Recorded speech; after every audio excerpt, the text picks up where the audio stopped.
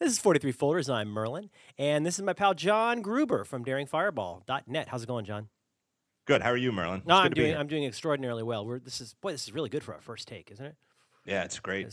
One taken out. That's all we need. Well, anyway, y'all know John from Daring Fireball. We did a talk about a week and a half ago at South by Southwest in Austin, and we talked about blogging. Do you remember that? I do. Yeah, we talked about trying to do a better job with your blog and kind of doing your best and trying to move beyond like a quick buck to seeing the kind of longer term opportunities. Well, is that roughly what we talked about? Yeah, I think big picture it was about maybe turning yourself around from having your primary goal to be making a bundle of money, which probably isn't going to happen anyway and really leads you the wrong way. And instead, turn around and just find your obsession and follow it. Yeah, totally. And, the response to it's been really good, which has been kind of exciting. And so we want to share that with you today. So we stole the audio straight off of the site at South by Southwest. So we're counting on our friend Hugh to run interference with legal. It runs just about an hour, and we'll have a couple comments after you listen to it. For our audience's sake, John, do you remember what the title of our talk was? Sure. It was very, very short and punchy. Title was How to 149 Surprising Ways to Turbocharge Your Blog with Credibility. First of all, I cannot believe that somebody let us have this title. John and I do a lot of ambitious things that we're pretty sure won't turn out, as you know. And we figured somebody would change that. Don't you think? Kind of? 100%. It might as well have been titled to Come. Yeah. TK Gump. Yeah. It's funny because we pitched this months ago, and as the title implied, we were prepared to come in and provide a tour de force middle-aged white guy rant about how all of you are doing it wrong. Because is that a core competency? Is that fair? It's pretty much all I do. Okay. And just to be clear, John's not going to tell you how it could be a little better. He might get to that toward the end. But he's mostly just going to tell you you're doing it wrong. No, what's funny is, so we were like, hey, we're going to do this thing. Like, we're going to be like, don't make a shitty site where you're just trying to get on Dig. Like, it's great to be on Dig, but, like, quality, man, we're great. And then what? A couple months went by, right? Right. Yeah. Well, when we got started, the general economic situation was pretty much like a constant series of news articles about, are we in a recession? Is this technically a recession? You need a 0.9% decrease in growth over 10 months or blah, blah, blah. And now, it's are we in a depression? Yeah, it got to be, of course, we hadn't done anything on this at all let's just say, let's say we was pretty much done, a month ago? We're all done? Yeah. Exactly. Yeah, but for a long time we didn't do anything, and finally it was kind of like, can we afford the flight? Because, I'm glad that I can educate you on how you're doing it wrong, but I don't know if I have enough money in the bank. It's been a weird trip. There's a time that John and I have lived through that I think, at least in my own mind, I'll remember as like the golden age of the one-person boutique personal publishing empire. And if you were lucky enough to accidentally land on that gravy train, for lack of a better word, it was kind of an interesting ride. But I think the original idea of what we want to talk about in the end has very little to do with any economic indicators. Fair enough? Totally correct. Yeah. It is a different talk. I think there are 4 assumptions that we want to toss out, just to frame this very quickly. We're not here to tell you what you should make, and we're not here to tell you how you should make it or what your ultimate goals should be. But we're going to assume 4 things about everybody in here. Well, step 0 is we're going to assume that all of you make things, right? Like maybe you have a job and you type in Excel and you're not a painter and you don't have a beret. But we're going to assume that you make things. We're going to assume that you care very much about certain issues or topics to a point where you're really verging on obsession. We're going to assume that it's important to you, whether you're a writer or a photographer or an interpretive dance choreographer, that you want to get better at it, that it's valuable to you to use a platform like personal publishing to become a better writer, thinker, photographer, whatever. We're going to assume that it matters to you to have the credibility and respect of people that you admire.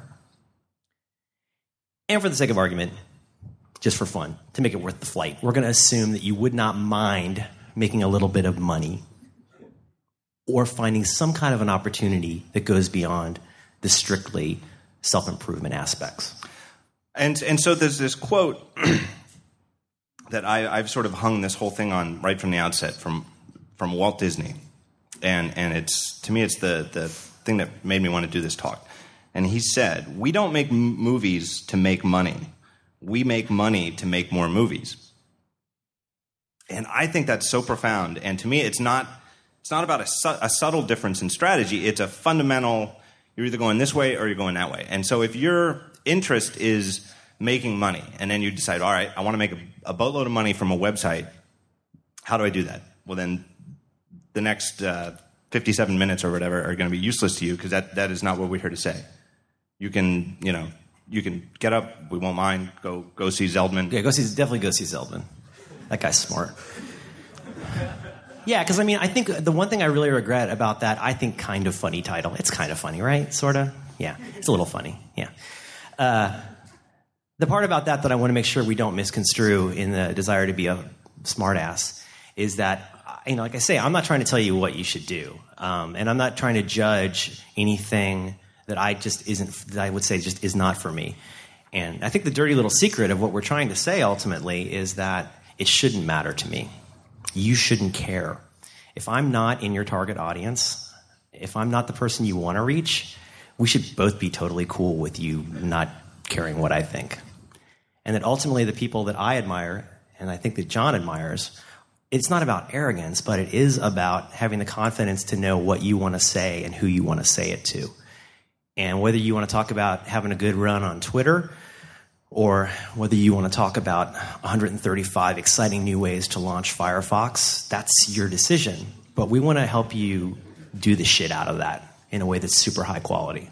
And I think that's kind of where we're heading. Fair enough so far? Yeah, I think so. This is a little rant of mine that I'm going to quickly go through. I have this theory. I don't know if you want to call this blogging, personal publishing. Insert your favorite gerund for putting things on the web that you made. There's a controlling metaphor for this that means a lot to me. And I tried to write this down in a way that's clear, so I'll read this. Topic times voice. Or, if you're a little bit more of a maverick, obsession times voice. So what does that mean? I think almost all of the best nonfiction that has ever been made comes from the result of somebody who can't stop thinking about a certain topic, a very specific aspect in some cases of a certain topic. And second, they got really good at figuring out what they had to say about it. And if you have obsession without voice, or topic without voice, well, what do you have? You have basically a keyword search. You have pointless reblogging. You have, well, I should say reblogging without curation, right? Do you guys know what I'm talking about? We all love these sites. We enjoy going places where we're seeing things that we've seen before about steampunk. Not a problem with steampunk's, but do it well. And then on the other hand, if you have voice without an obsession, you get a lot of people commenting on the Thai food that they just had on Twitter. And I guess what we're saying is to figure out where you are as somebody who wants to get better. We're assuming you want to become like a lion of this stuff. And I guess what we're saying is we want to help you figure out whatever it is that you want to do and whatever outcome you want to see as a result. How do you use a platform like personal publishing to become really great, to really become kind of like the go-to person for whatever topic you're obsessed with is? Here's the line I wrote this morning, even though this was done a month ago. I said, whatever your topic is, try to figure out how to be better at it than 80% of everybody else in the world. I think that's very ambitious, but I'm going to say that's, and you know what? You probably won't be. Right? Right. I mean, and I think that there's it's almost like we need to warn you that there's a certain inherent douchiness to what we're doing as we're sitting up here and sort of in some ways holding ourselves up as the examples that are doing it right. And that's, it's sort of unhumble and not really what you're supposed to do, to be a humble, nice person. But We're trying, you know. And that's really the thing. Like for me, that's the 80% is the trying, really. I've got this thing where what I write, I had this idea at the beginning, and I've always liked the New Yorker magazine, and it's just because it's so well written, and they will just take any topic that whoever's writing about and go into such great length about it, even if it's just one tiny angle of it, and they'll just go, you know, if they need 6,000 words for it, it's 6,000 words, and it's just so well written, and that just is like in a nutshell, like when I want to remind myself what I'm doing at Daring Fireball, is like I want to write about these topics I'm obsessed with, and I just assume you guys know, you know, what those topics are. I don't have to rehash them. But if they were going to be covered in the New Yorker, and if they were going to pay me to do it, how would that be? How hard would I have to work to do that? And you might be saying, well, John, I like your stuff. You know, that's why I'm here to see you. I love your site. You really write about some of this UI stuff, and you know, the tabs. That thing about the tabs on the Safari. Oh, that was great. This is a man who cares about tabs. Oh, that was fantastic. But let me tell you something, buddy. That shit is not from the New Yorker. But that's exactly it. I will be the first one to tell you that I've never hit that mark. And that's, I think it's so important to have a goal that's out there that you know is beyond your reach, so that you're always improving. I feel like I am such a better writer now than when I started the site 6 years ago. I mean, there's just no doubt in my mind that I'm better at it. And I still feel like I'm nowhere near as good as I want to be. I can write something and it'll be the article that you know, when I meet people at a place like here, and they'll remind me, they'll say, like, I love that thing you wrote a couple weeks ago, and it's something that I just think, oh my God, that is so far short of the idea I set out to write. But thank you so much for saying it. But that to me is the whole point, is that you've got to have a goal that is so far out of your reach. And it seems to me like almost everybody else is setting their goal to to write on a very broad topic that a lot of other people cover to a very large audience that they don't really care about. Right, and there's some people, not everybody. But if everything is what you want to do, then you're not really doing a thing. If you want to make everybody listen to something you have to say about everything all the time, how do they know it's for them? How do you know that you've reached the right person if you're trying to please everybody? You know, I mean, for me, I've got another metric that I use. I like John's. I mean, I'm not the writer John is, and I aspire to be. I'll take it in a slightly different direction. No, John's very anal retentive. I don't know if you follow what John does, but I mean, I don't know if you know, on Twitter, John's wife, Amy Jane, who you should follow, is the funniest person on Twitter, and she'll just talk about how, like, for like half an hour, he'll talk about kerning, like on something in a commercial, because he really, really, really cares about that. And you know what? Almost none of you care about that, and that's okay with him. But for those of you who also really, really, really care about kerning, it's nice to find somebody who's on the same page. And if John decided instead that, like, he wanted to suddenly branch off into something that he doesn't really care about because he thought it would get him a lot of page views, he's going to cut into muscle by not caring about what you both already care about. And so for me, I have to be honest, like, I aspire to different kinds of things. I'm definitely all over the map. And I'm kind of desperately always trying different things to figure out if this is the thing I want to do. But one thing I do, I think about it differently. I think about it in terms of, the way I put it is, are you guys okay? I think about it in terms, the phrase I use is like, who do I want to delight? I try to think a lot, less about, like, is this something that will, get me this kind of link? And more like, is this something that John would think is not a piece of crap? Is this something that, like, if Zeldman saw it, or if Dave Gray saw this, like, would Dave be into it? Like, if it's something funny, like Adam, Lonely Sandwich doesn't think much of anything I do is funny, but I aspire to make Adam Lissagore laugh. Do you follow me?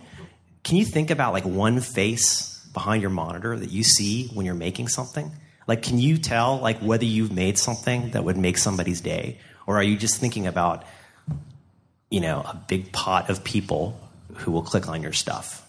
Because the truth is, once you figure out who those faces are, it gets a lot easier to make something that you're really, really proud of, regardless of what it is that you want to make. Even with something as absolutely stupid as jokes you publish on Twitter, it is true, and you get a certain kind of feedback with, like, the favored or favard. How do you? I say favard. Favard, like, so that's like the elephant, isn't that the elephant? Oh yeah, favard is one with the crown. Right. But the weird thing about that is it is true, and we cheat. I mean, we are the worst cheaters in the world at Twitter because we use Wikipedia and a dictionary. Well, and we wrote like scripts to like add subscribers and yes. and we have these, it's an SEO thing, really. Ungodly subscriber counts, and so of course we get on Favreau for really bad jokes. But to me, I get a thrill when someone who to me it doesn't matter how many people say the joke is funny. But if there's somebody who I really like who did, oh man, that is the great. Even if it's totally like if you're watching Favreau to seeing who like favorited your stuff, like. I mean, it's nice. I like it when a lot of people like something. But like when God, why am I kissing Zeldman's ass so bad? He's not even here. No. But I see his little funny orange icon come up, and I'm like, oh my gosh, Zeldman thought something I did was okay. And yeah, that's needy. I'll own that. But I don't know. I think that's meaningful. There's this. I think it's Stephen King. I know it's Stephen King, but I think the phrase he uses is ideal reader. There's this book of his that most people are sick of me talking about called On Writing that I like a lot. There's two kinds of people. There's the people who groan because you talk about On Writing, and then there's people who've read it and go, it changed my game, whether you liked Carrie or not. But he uses this phrase, ideal reader, which is, for him, that's often his wife or the first reader, if you've ever heard that phrase. And again, I'm talking about photography, I'm talking about music, whatever you make. Like, who are you making it for? Who's your ideal reader? Who's your ideal reader, John? My ideal reader is it's like a second version of me. Like I just imagine. No, I do. I imagine. You're gonna go blind. I'm just up here to lay it all out. I'm going to be very honest, and it's totally. We're pushing the douche button, but I think that's going to be okay. I mean, but that is why it's why someone like in my racket who's doing the whole thing from home. That most days I don't wear pants because there's a lot of touching yourself involved. Yeah, you got to find your comfort zone. But it's me, and in my mind, it is that. I had the idea to do this thing, the thing that has become Daring Fireball. I started it in 2002, but I had the idea long before that. And it just never seemed quite right. And I'm not quite sure what happened, but sometime in 2002, it seemed like, okay, I've got to actually do it and try it and start it. But in my mind, there's like another version of me that is still thinking now in 2009, I ought to do that site where I tell everybody how they're wrong about everything. Do my little gray background with the white text because I think it looks better and not have any crap on the page and all these ideas. But there's a version of me that still hasn't done it, and he's out there, and he thinks about the same things I think about, and he wishes that people would write about these things in great detail, and that's who I write for. I just imagine him out there, and he just loves it. And maybe that's like the worst thing possible because that's the thing that's keeping him from actually doing his own site because my site is so spot on. Oh, I wish I'd said that. And I just keep trying to get that. And I always think, too, about, like, is he out there thinking, why hasn't Gruber written about blank yet? Because I know that he's thinking, oh, my God, why, he's got to have a story and it works about whatever. You said something that I've seen quoted in other places. I don't know where you originally said this. Maybe one time we were talking on the phone and you said this, and I was like, at a time when it was considered de rigueur to have comments, and I still had comments on my site because I thought I had to have comments on my site. I was like, you don't do comments. Like, what's the deal with that? Like, and you probably remember what you said, and you said it in this kind of passionate tone that was kind of scary. And you were like, I want to own every single pixel on my site, from the top left to the lower right. And if I have somebody come in, even if it's somebody incredibly smart, even if it's whoever, even if it's Soul Brother comes in and has something to say, like somebody really smart and really funny, like, it's not my site anymore. And, okay, so should you turn off comments? No, that's not what we're saying. But I am saying, like, figure out, if you do decide to own every pixel of what you make, and I'm not saying I do, I'm pretty slack about this stuff, but I think it's a good pattern if you're thinking about this stuff to figure out how you own every pixel of what you're making to the point where you're reaching who you want to reach. If it's a broad audience, that's not a problem. Reach the shit out of a broad audience. But if you're sitting there going like, I really hope Malcolm Gladwell sees this someday, or I really hope Annie Lamott sees this one day, or God love me, I really hope Stephen King sees this and thinks this is smart, because that would mean a lot to me. then that gets you thinking in a really different way from I just need to post 12 times a day. It's a very different approach. I have a good story about that sort of thing where you finally find out that the people who you hope are reading and enjoying your site are actually reading it. And this was 2 years ago at WWDC, the big Mac nerd development conference, and it was the first one after they had announced the iPhone. The iPhone wasn't even actually out yet, and so you couldn't actually have an iPhone. But everybody already wanted to program for it at WWDC, and because they'd already said that it's going to be Cocoa, and Cocoa programmers, as soon as they hear that, they just get a big stiffy, and all they wanted to do was write iPhone software. And at the big announcement with Steve Jobs and Scott Forstall, the guy who's in charge of this, the SDK stuff, they come out and they said, that, quote, "We have a really, really sweet solution for all you guys who want to write software for the iPhone." And it was, you can write web apps and it'll run in mobile Safari. And it was so exactly, there was, the 4,000 people who go to WWDC are the 4,000 people out of the 6 billion on the planet who least wanted to hear that.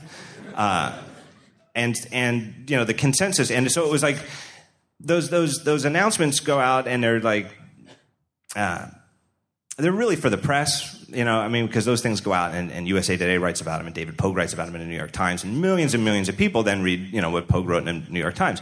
But for the 4,000 people in the room, I described it in my coverage of that as a shit sandwich.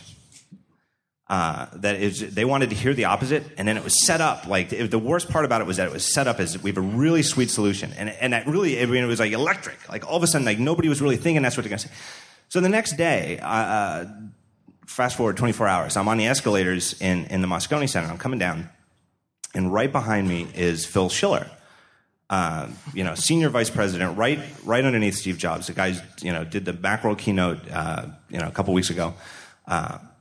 And I was like, I'll introduce myself. I turned around and I said, "Hey, Phil, I'm John Gruber." He goes, "Hey, John, it's so great to finally meet you." And he was so happy. He totally recognized me. And then the next thing out of his mouth was, "I got to disagree with you about that shit sandwich thing." And it was like, I was just absolutely blown away that Phil Schiller, in the 24 hours after a huge WWDC keynote, had gone to Daring Fireball and read my site. And then we had a wonderful, it was absolutely phenomenal, little 10-minute thing where we talked and, told me how I was wrong and, Yeah, well... But it blew me away. It blew me away. Senior Vice President of Apple read my thing about... Oh, that's giant. There's for anybody, especially if you write stuff, there's no greater thrill than having somebody that you know and admire go, I'm even aware you exist. But for them to go, I enjoyed that thing you did. Like somebody said hi outside a minute ago and said, I like that one thing. And that made my day. That's a connection. Because I did a thing and I do this weird stuff that I can't explain to my family and they don't understand how my daughter eats. But somebody comes up and goes, "Hey, Truck Spank," or goes "Hey, Hipster PDA," and I'm like, oh man, that's I'm not making this shit up. That's awesome. And if I'd gone out there and tried to figure out how to be somebody else that was already that person, right?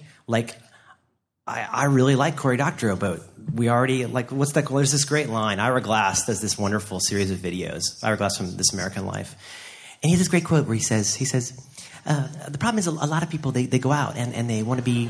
That's my Ira Glass, or maybe it's my Alex Bloomberg, but that's funny. It's to 5 people, but I'm glad you got it. Duh. But he goes, the thing is, people go out there and they're always trying to emulate the success of other people, right? And so you get on TV and you try to pretend you're Ted Koppel. He's like, but you know what? They've already got a Ted Koppel. They don't need you. So, your competition is somebody who had a unique opportunity a long time ago, and now you're going to try to trace the shadow of that on a sidewalk and hope it's a career, right? We got our Koppel.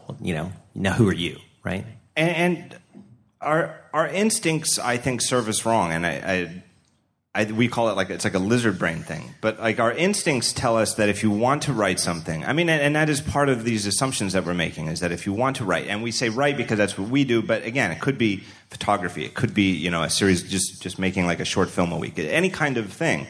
But obviously, the whole reason you're publishing it is that you do want to find a readership or watchership. What do you call the people who watch videos? I don't know. Listenership for a podcast. Right. But you want to find an audience. I mean, and it's, who knows? Who knows what the drive is for that. But the irony is, or the mismatch is that our instincts tell us that if you want to find an audience, you should try to make something that is like the things people are already enjoying. Right, like how many, do you guys remember, you're probably not old enough to remember this, but like after Star Wars came out, between like 1970, 78 and like 1980, there was like an unbelievable crap of movies and TV shows that were just unbelievably bad. Because they wanted to cash in on the Star Wars thing. And yeah, they probably made a little bit of dough, but like apart from Battlestar Galactica, like can you name, that's the old one, don't get mad, don't write letters. But but like, can you name like a bunch of, like I'm sure some of you can, why am I even saying this? So, actually, Space Wars 79 featured Dan Blocker, who had been on Bonanza. He was But Ted Koppel was Ted Koppel because a bunch of Americans got kidnapped. And Americans cared a lot about what happened to them. And so they started this little show for a half hour every night. Right? Right. It started, the Nightline started with the Iranian hostage situation. There were 44 Americans in Iran, and they weren't going to let them go. The country, like you don't remember this because you're all like 20 with the SMS, but like America was gripped. This is a country that had not had its ass kicked in a pretty long time. And we were totally gobsmacked by what to do about a bunch of people in the Middle East. That's air quotes if you're listening in audio. What are we going to do with these crazy people who took... America was gripped. Right, because it was like a sense of impotence because they've got them and we're like, give them back. And they're like, no. And then that's it. That's it. But Sorry. So what did ABC News have? Is ABC News had the Peter Jennings show that's on at 7 or 6:30 or whatever, and it's a half hour, and they have to cover everything in the world, everything that goes in Washington and everything that goes on worldwide, and then there's a bit on sports, and so there's like 90 seconds every night for an update on the Iranian hostage situation. But it was this thing that people were obsessed about. Ted Koppel was completely obsessed about, and so he was like, all right, why don't we do a 30-minute show? What time is open? When can I get on? And they're like, 11:30, 12, maybe 12. Like against Johnny Carson? Yeah, right. Sorry, you can get on it. Yeah, we got nothing. They were showing like the $1 million movie at the time. And so they just invented a totally new show, 30 minutes every night on the exact same topic every night, which is everything new about this Iranian hostage situation. Right. And so like today you go, oh, you know what? I really admire Ted Koppel. I want to be Ted Koppel. Well, you're going to need a couple things. The first one is you're going to need like a red wig, and then second, you're going to need a time machine. Because the reason Ted Koppel is not so different from the reason that Michael Arrington is Michael Arrington or John Gruber is John Gruber, which is you cannot recreate the context, the timing, the everything of a moment where something happened, right? I was saying this last night. Who was I saying this to last night? To Jim Goodall. I think a lot of Americans don't realize that in 1943, we didn't know we were going to win the war. Right? If you're 20, you just assume that we always used to win wars. In 1943, ask your grandparents. It was pretty freaky, man. People didn't know what was going to happen. We lose that when we just try. So, like, let's say, for example, I don't know, take any example of a site that you admire. And instead of just focusing on the voice or just focusing on the topic, there's no way to recreate somebody else's success, and why would you try? And which is not a way to say, and again, I think you have stuff to say about this, but I would say, like, I'm not saying go out and like learn from somebody else's playbook. I am in fact saying go do that. But there's that 37 Signals thing not long ago that you linked to. It was like what is it you're copying? Are you copying the right thing when you try to repurpose somebody's theoretical success for what you want to do? Right, and so I mean, how many people here have heard of the 37 Signals? Yeah, I mean, it's so they've got the Basecamp, which is their project management app, and And they invented Ruby on Rails to power it, and you get all this stuff for free. And then after they got successful, there's all these other web apps that have come out. Maybe there's nothing to do with project management. It's not that people have tried to rip it off the app, but they'll make another app that does something else, but it looks like a 37 Signals app. It's just got all these little like visual cues that are very, very distinct, and it's theirs, and it's you can move the rows around, and it's a clean design. But it's like they're copying the wrong thing. It's almost like you see a Honda Accord and you decide, oh, that's a nice car, I'll make one like that, and then you just sit there and look at it, and you just end up with like a paper mache car. I mean, you're just using wet tissue paper. There's nothing to it. It's just hollow. Whereas what the thing that's worth copying is the attitude that they had at the outset. What made them do it? And project management meant things like Gantt charts and every project. I was a project manager for a while, and everything that was out there, no offense against any of the apps, but it was assumed that making software was necessarily like making a bridge instead of being a little more agile and just having the stuff you need, And their approach, it's the same thing as Google. It would be like saying, oh, well, I'm going to go create a white page with 2 buttons and become the most successful company in the world. Or like my rant, and I'm sorry, I'm not going to shut up about this. I'm so tired of every social media douche going, Zappos is on Twitter. And you're like, yeah, they're on Twitter after putting millions of dollars into customer support. It's like getting an account on Twitter does not make you Zappos. Having the resources behind serving the shit out of your audience makes you Zappos. And it doesn't happen overnight with a login and an email that you click on a link. So anyway, not to go on a rant. Have you ever read because Comcast is on Twitter now. Comcast, they're in Philadelphia too, right? Comcast @responses are very entertaining. They've built like a Death Star. They have built. There's a new. It is now the tallest skyscraper in Philadelphia. It is like the Tower of Hell that Cable Bill's built. Yeah, the only difference is they're destroying the planet more slowly than the Death Star. If you ever want to entertain yourself on search.twitter.com, just type in @Comcast and read the things that people say to Comcast. Yeah. Once it became known that Comcast was paying somebody to monitor Twitter for mentions of Comcast, it did not turn Comcast into Zappos. They should hire Ryan King to just have a bot that writes back and goes, sorry. That's really all they need. @whoever just flamed me, sorry. Your bandwidth has been, sorry. Yeah.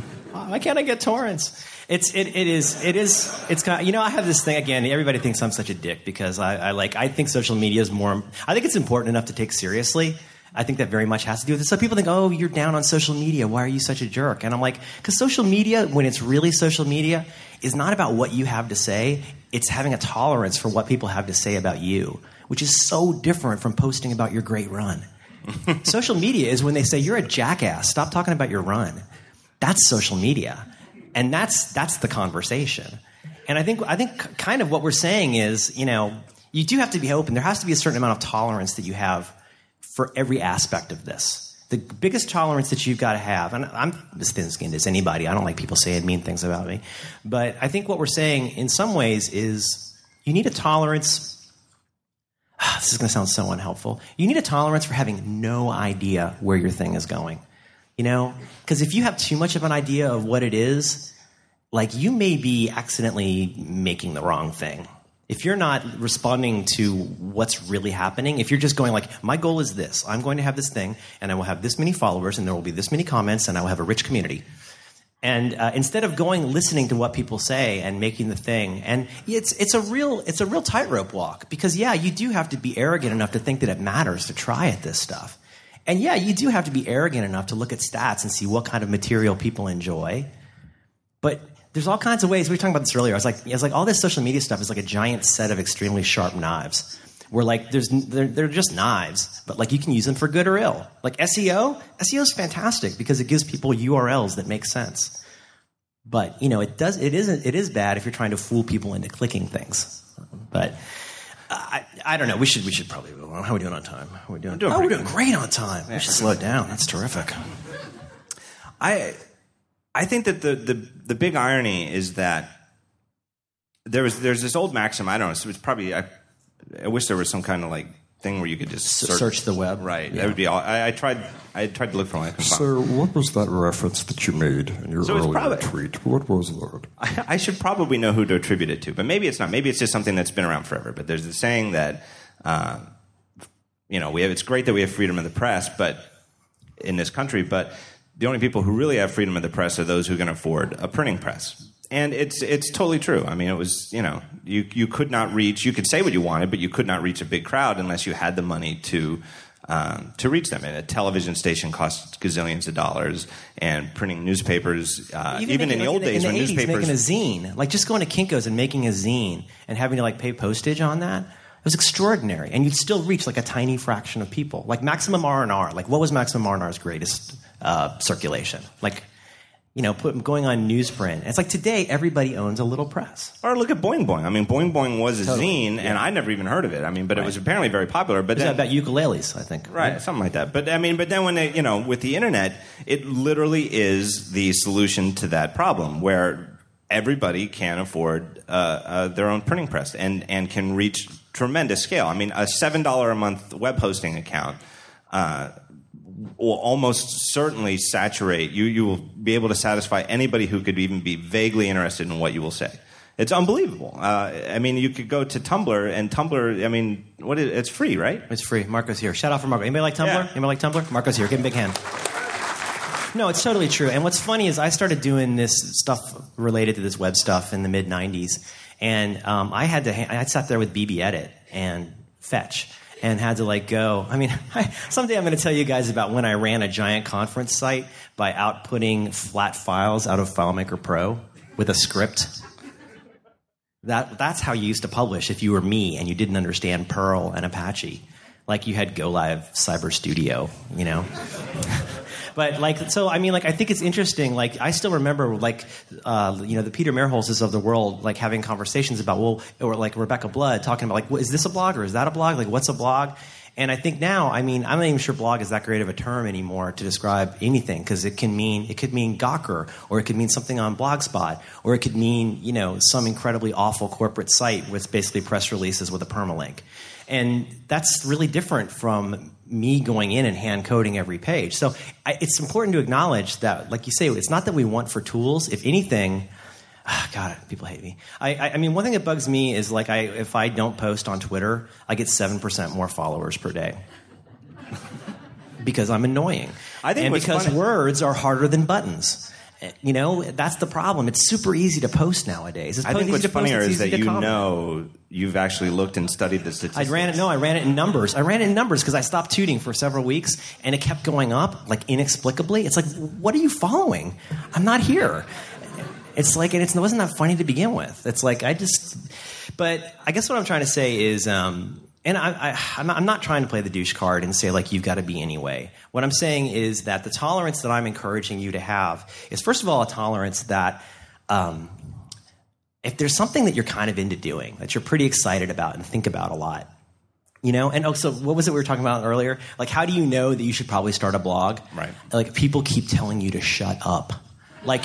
Right? You're whatever, Cowboys. I love the Cowboys. Wah, wah, wah. I love the Cowboys. You're you know what? If you love the Cowboys, why don't you either gay marry them or start a blog? Right? And how do you know? Do you go oh, what's a popular topic? Web 2.0. Or do you go look at Perez Hilton. I don't love Perez Hilton's site, but you so know Perez Hilton. I'm not a giant TechCrunch reader, but you totally know TechCrunch when you see it. It's they're obsessed with certain things. Right.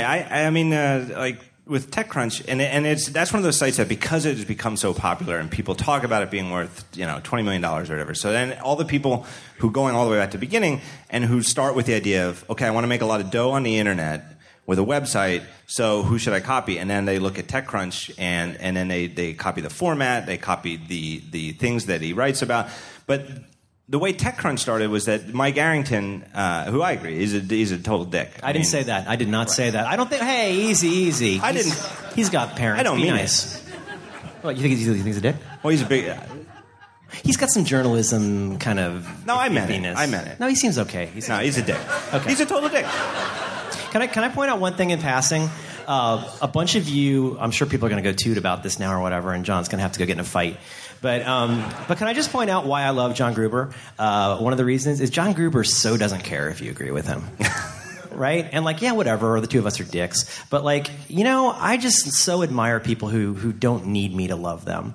I have so much affection for somebody who really believes something, and their belief and interest in something is way more important than me pretending to like them. And I just have so much admiration for that. And to the extent that you can, and in the way that you need to for what you do, I think you have to do that too. You don't have to be a jerk about it, but I think figuring out, like, it's okay to have a strong voice about something.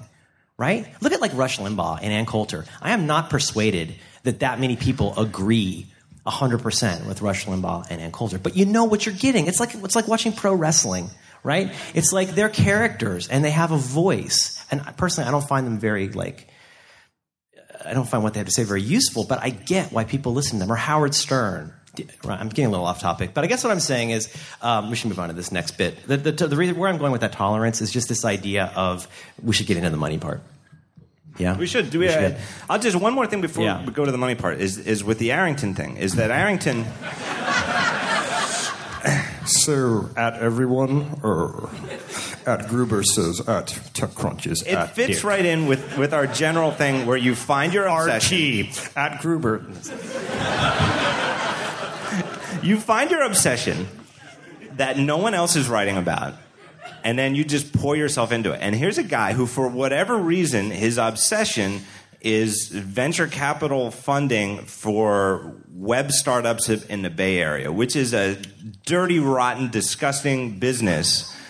And it's just vile. And so no wonder the site is dirty, rotten, disgusting, and vile. It's a rotten, disgusting topic. But that's he's a lawyer. He's a lawyer. Like, he knows what forms to fill out to, like, ruin you. Right. Like, he's probably got like 3 interns that do nothing but fill out forms to ruin people all day long. He's got chunks of guys like you in his poop. I know that's why. I know that he's a lawyer, and I know that's why he does that bullshit thing. He's mad. Like, he'll punch a bitch. I'm pretty sure. I'm pretty sure I'm faster than you think so. He seems like he might be a little logy. Yeah. I met him once, and I kind of like sized him up. He's kind of doughy. I thought he was pretty nice. Like, we've met a couple times. No, I'm being straight up. I don't enjoy his site that much, but he seems like a nice enough guy. Anyway, what I was going to say was, because I love John's wife and his son a lot, and I think we should move on. Is that? But the final for the end of Act 2, the final ambiguity that I would like you to think about is ambiguity about how this turns into a way for you to become rich on the internet. Because it's contrary to what a lot of social media and blogging douches will tell you, it's not easy. And a lot of people who act like they're making an assload of money are just full of crap. It's really, I'm not saying it's a hard job, but I am saying do not assume that everybody who has ads on their site is making a killing, regardless of what they say the CPM is.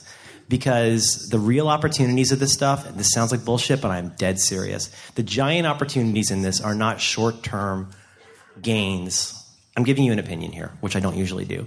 But the real long-term gains for you are not page views and CPMs. It's the opportunities that come out of being awesome at what you do. And if you think that's BS, then, like, I can't help you. But I swear to God, if you look at the people around you who, like, seem like they were born on third base, yeah, it's good timing, yeah, it's hard work.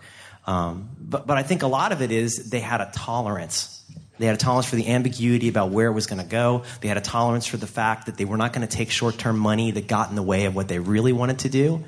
And the ancillary revenue streams and opportunities that come up as a result of making extremely high-quality content. Has there ever been a better time to make something awesome on the internet? People don't have money to buy things anymore. I don't know if you know this. There's no money. You're lucky they're on dial-up connections. Maybe they're at Barnes & Noble. Somebody wants to look at a computer at the Apple Store and they want to go check their Facebook. People don't have money. And they're starved for content that speaks to them that's not a reality show. I'm going to stop ranting. But I do think that's important. But there's, and it's, it's like those MasterCard commercials where there's more than money can buy, and it's terribly trite and so obvious and not interesting, and we're all bright, clever people, and so we don't really think about little canards that aren't very interesting. But a lot of times they're very true. They're totally true, and there are things that money cannot buy that have tremendous value. And one of them, I mean, you're practically making a career on it, is that attention, human attention, is valuable and it is limited. There is nothing you can possibly do to give one person more attention in a day. You wake up, you have 18 hours, and then you go to sleep. And in that time, you only have so much attention. It's a limited resource. You can't directly buy it. You can't. There's Right. no dollar value on it. And it accretes over time. But it is incredibly valuable. And so that is the one thing when you give stuff away on the internet. And it's like, well, then how am I going to get paid for it? Well, you're going to get paid in attention. And I know you cannot pay your rent. I mean, I know, honestly, you can't pay your rent with attention. I mean, I've tried. Yeah. You can't buy fast cars. There's all sorts of stuff you can't buy with it. But it has value. And you'd be surprised at what happens when it builds up.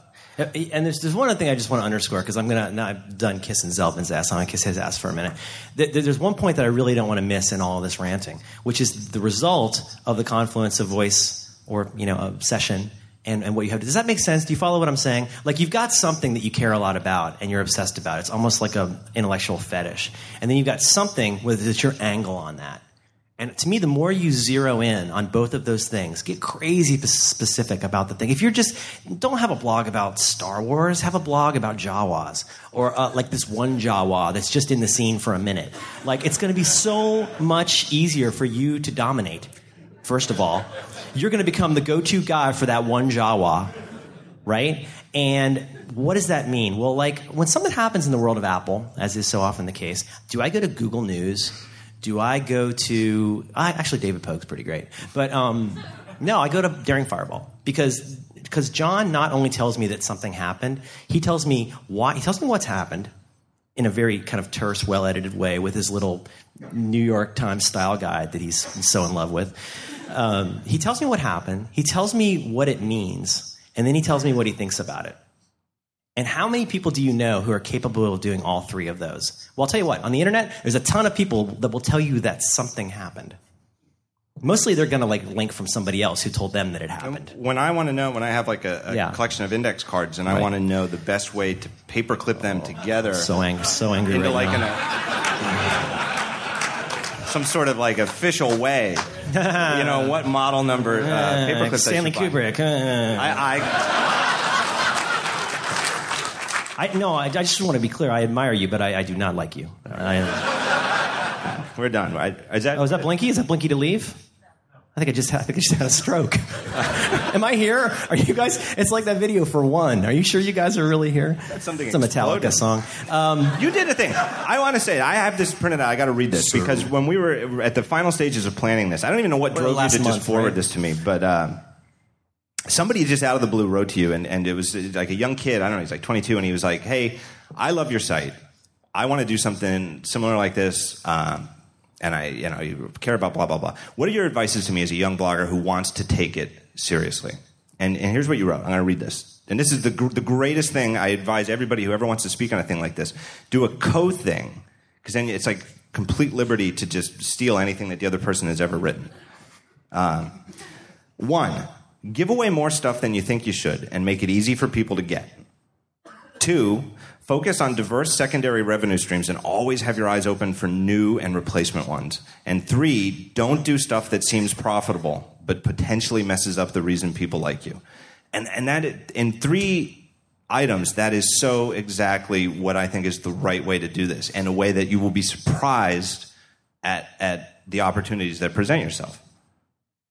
Thanks. I hope it helped. And the thing is, again, it's just so important to underscore that, like, I'm not just sandbagging. Like, I don't think I do all this stuff great all the time. But here's the thing. There's very little to lose at first when you start doing this stuff. Because, yeah, you're doing it in public, but you also have time to figure out what it is that you're doing.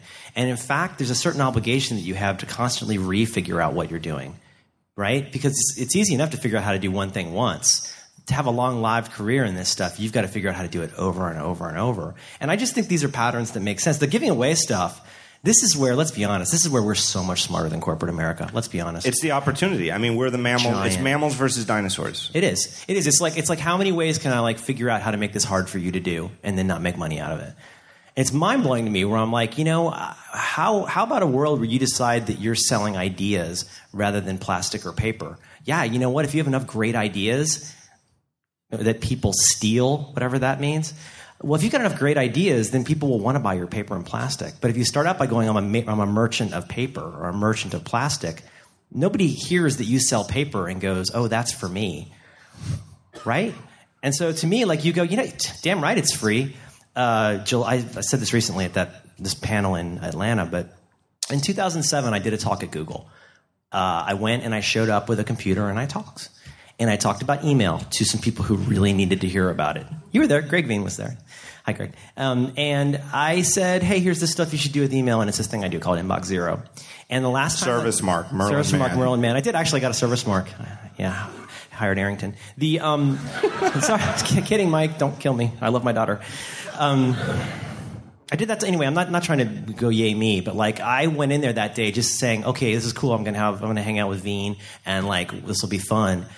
And the last time I checked on Google Video, people didn't watch the whole thing, but like it had started to load at least over 400,000 times. And now people say, hey, come to tell this to my company, right? Like, and if I had just, like I say, it's like if I had gone, no, you've got to pay a nickel to watch me talk about email on the internet, would you have done it? Like some of you know Inbox Zero, right? Some of you have heard it or seen it, like, or are sick of hearing about it. But like, you know it. And why do you know it? You know it because it was made embeddable. And anybody could go, what does embedding a video on your website mean? I mean, sometimes you're making fun of stuff, but most of the time when you embed something, you're saying, this is something I relate to. And if you keep that sealed in a little jar and then make people pay just to see the jar, let alone what's inside of it, that's mind-boggling to me. At one time, I was giving you shit about this. At one time, you had a membership model where if you wanted the full RSS feed, you had to be a member. Right. Was that easy to maintain? Well, no, and the craziest thing about it is how many people here use the Google Reader? Yeah, look at all those hands. Wow, look at that. That's single biggest source of traffic. Right, Google Reader is huge, right? And everybody loves Google Reader. Here's the thing that was so fucked up about my you have to pay to get the RSS feeds. It was not like a supply and demand problem. I did have plenty of readers who were like, I'm happy to pay. And my thinking was, I might want to put ads on a website, ads and RSS. I don't know if that's going to work out. So I can't just put everything in there for free. I'll charge $20 a year. Here's the thing. The feeds didn't even work with Google Reader because Google Reader doesn't I had like the authentication to get, you get like a username and password. So the single most popular reader didn't even work with them. I mean, in hindsight, it's like, oh my God, I mean, I needed a smack. But at the time, because right, you guys have done this. Some of you are entrepreneurs and business people and people who try to make money on things. Your first thought is like this panicky lizard brain idea of like, how do I make a little money off of this? And you end up, it's almost like going to Safeway, and like Safeway is going to give you a free sample, but they're going to like put way too much salt on it because you're a deadbeat, It's like if you don't give stuff away and let people figure out why you're awesome, why would they ever be interested in anything that you do? And if you don't have the confidence to go like, my ideas and the things that I have to say are so valuable that like I'm not worried that I'll run out of them. I'm not worried that there's any scarcity to what I have to say about this. So yeah, people scrape my RSS feed hundreds of times a day, but that's not me. I'm not my RSS feed. I'm the ideas that went into the RSS feed. So I think one of the things that is so frustrating for me to watch people who just don't seem to be taking advantage. I mean, it's, again, so trite, but the internet is awesome. It is totally fucking awesome. You can do anything. And the thing that is so amazing is that it's not just... Write that down, maybe Twitter that. Right, yeah. Credit to me. Archie at Gruber. Is that it's not just that we all have a printing press now, and now we can do the same thing that big media companies with big printing presses and Teamsters and trucks that they can deliver their stuff can do. It's that we can actually do it better. We can do it in ways that actually make people happier. It'll make people happier to read stuff on my website or your website, where it's just not even, it's not all crapped up, and it's just honest and it's plain written, and you can just have it. Or Jonathan Colton, you can just go to his website and the music is just MPEG 3s, and you just, give him some money and you download if you want to put it in a movie, fine, give me credit and put it in there. Right. Or like, RSS, it's so amazing to me that like, we should get on this next point. We got 10 minutes. But this whole thing of like, I need you to do it this way or I'll be sad. It's like, you know what? I don't care if you print it out. Like, oh my God, I'm so glad you're even a little bit interested in this. Put it on Kindle. Thank you, Marco. Do whatever you want to do with it. Like, but do something with it. And like, it's hilarious to me, especially when people are like, they've got this very small amount. It's not funny to me that they aren't successful, but it's funny to me that people get so torqued up about all this IP stuff when nobody cares what they're doing. And you look at the people who have the confidence to go, I'm a giant successful, like Jonathan. Jonathan Colton is incredibly successful precisely because he's given it all away. So this is a really douchey one, so let's do this fast. Yeah. I said this at this public media conference, and I really believe this. Don't become too obsessed with the thing you're determined to make money on. And for most folks, that's, I wrote something, and now I need to make this much money on it. And if you've got a pro blog and you're paying people to do multiple posts a day or whatever, you need that kind of ROI. Your Excel has to line up. But if you're a personal publishing person, I think it's really valuable to say, I'm going to keep my ears open. Maybe, you need to figure out what you can live with. Like, is an Amazon store okay? Is selling links okay? What am I going to do, right? Well, and like, am I going to have like a little store where you could buy a camera? And stuff that didn't work starts to work. Like Amazon stuff never made me more than like, I don't know, $10 a month, and then all of a sudden it started making me real money. I don't know what I did differently, but then, And you've got to, but again, you can make a boatload of money on Amazon, but you also have to weigh the extent to which people go, God, you're being kind of a dick with the Amazon links. Right. And you have to listen to when people are saying enough already, right? And then what's the last one? Oh, yeah. You want to do this one? Yeah, this is a good one. Yeah, because this is you, dude. Number 3 is you. This is all you. Don't do stuff that seems profitable but potentially messes up the reason people like you. That's you too. I mean, not really. I love you. I've done so many dumb things. I still do so many stupid things, and it's like it takes me a while to figure it out. I'm having a cookie. I hope you don't mind. I had a good cookie. But that's like crummy text links and yeah. really... I sold text links on my site for a while, and I didn't feel good about it. It made like pretty good dough. And I sometimes now, just a quick side note, like I kind of still can't believe people do that, just because even if you don't care about breaking Google, it's just kind of surprising. But like I did a thing where like I do a lot of my reading where like I'll throw stuff into Evernote to read later, and I'll do that, like I'll strip out all the CSS and just throw it at Evernote. And there was a site, somebody who had written for Kevin Kelly's site. I went and visited Cool Tools. I went and visited his page in plain text, or in, unstyled. It was totally like all poker and Viagra links at the top of the page.